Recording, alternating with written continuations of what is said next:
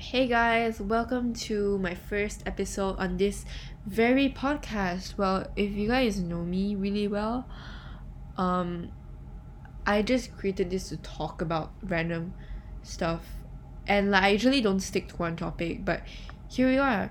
So, I know that my mic quality is really shitty right now because I'm just using my laptop to record things, but it doesn't really matter. I mean, I just wanted to start this for fun since it's during the holidays.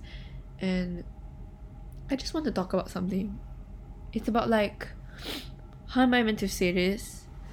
Um like it's just the way it is a student in Singapore.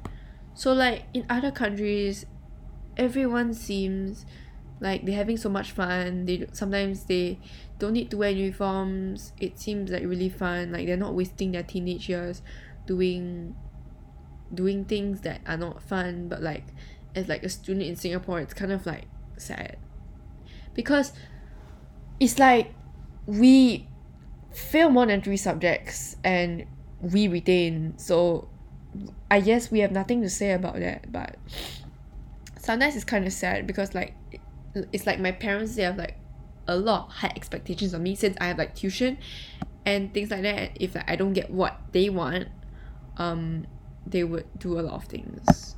So I don't know what to say, but it's people in Singapore, most of us crave academic validation. The feeling of academic validation is I have to score better than this person, or it's craving that you want to succeed and be the best at everything and things. But slowly I'm starting to be more I'm starting to drift away from academics and everything in general, because sometimes I just don't know what I'm gonna do with my future. It's us Singaporeans, you're forced to take many different subjects. We either go to O levels or GCSE to IB, and we take poly or JC.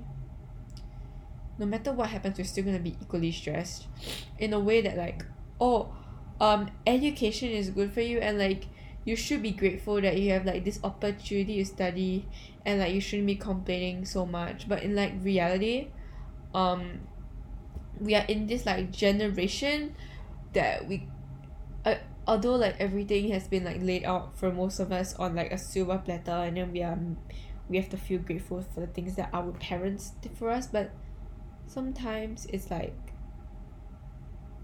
I think I'm moving into relationship with family right now. It's kind of weird, but it's you want to make them proud, but you don't want to stress yourself out. And if you do both, then it's a complete meltdown for you. It's technically that to me. It's kind of weird too, and I don't know how I feel about that, right? It's controversial in my opinion. It's also kind of sad that everyone, not everyone, but most Singaporean students have to go through many different things like this. It's honestly quite sad seeing that we have a lot of stress put into us, and it's either you study or you don't study, and you live a homeless life and you don't come back to us crying to us for help. In Singapore, mostly everything's misogynistic. It's they either make fun of you for being too pretty, or they don't make fun, or they make fun of you for being not pretty. It's the 小妹妹 girls, they are made fun of for being cringy. Those ones they kinda have issues, but if they're pretty, I don't understand why people want to make fun of those that actually look good and destroy their self-esteem. Besides academics, they have to deal with this also. It's very sad. Think about it. Imagine if that person was you, and you were the one that was made fun of. Because speaking from a person that went from a local school to an international school, let's just say life hasn't been the best. For me, it wasn't that nice how I imagined.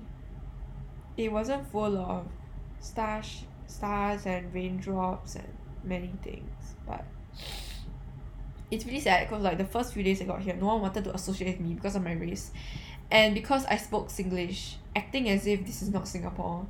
Okay, I I'm not gonna go into how I got into international school, but it's quite a long story. So like many people like make fun of me, and like cause I was introduced to a lot of sports that we didn't really got taught in like PE in local school, and like we were doing like softball and things like that. I was basically like the odd one on everything because I didn't know how to do like a lot of things. And then I signed up for swimming CCA because my mom wanted me to grow taller, and like a lot of people was like making fun of me because like my 50 free was like 1 minute and 4 seconds for my first trial run. I will forever remember the day that it happened. But I'm just glad I left. Not really gonna go into what happened there, but like they really know how to gaslight others, and it's quite sad. I don't know what else to say on here, but I guess this is my first episode talking kinda. But if I find any more interesting topics, then I'll talk about them. I'll talk about it even more. So I guess this is the end of my first episode. I'm sorry this is quite short, but like I'll be talking more. This is such a lame episode that I'm probably gonna like no one's probably gonna listen to it, but like yeah. But one thing that I always taught myself is that if you fail the plan, you plan to fail. It's like not everything goes to plan.